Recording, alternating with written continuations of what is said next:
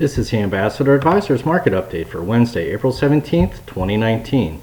Stocks were lower today after healthcare losses overshadowed strong earnings and growth from China. PepsiCo and Morgan Stanley both had a strong earnings report, but the markets still went lower. The Dow was lower by 3 points, the Nasdaq dropped by 4 points, and the S&P 500 was lower by 7 points. Ambassador Advisors, a Christian financial planning firm helping faithful stewards do more. For more information, visit our website at ambassadoradvisors.com. Securities offered through American Portfolios Financial Services, member FINRA SIPC. Investment advisory services offered through Ambassador Advisors is not affiliated with American Portfolios Financial Services. Information in this illustration has been obtained from sources believed to be reliable and are subject to change without notification.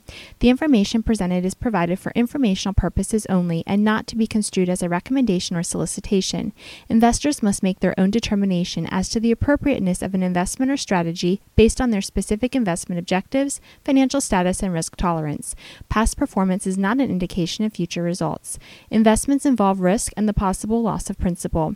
Any opinions expressed in this forum are not the opinions or views of American Portfolios Financial Services. Opinions expressed are those of the guests only.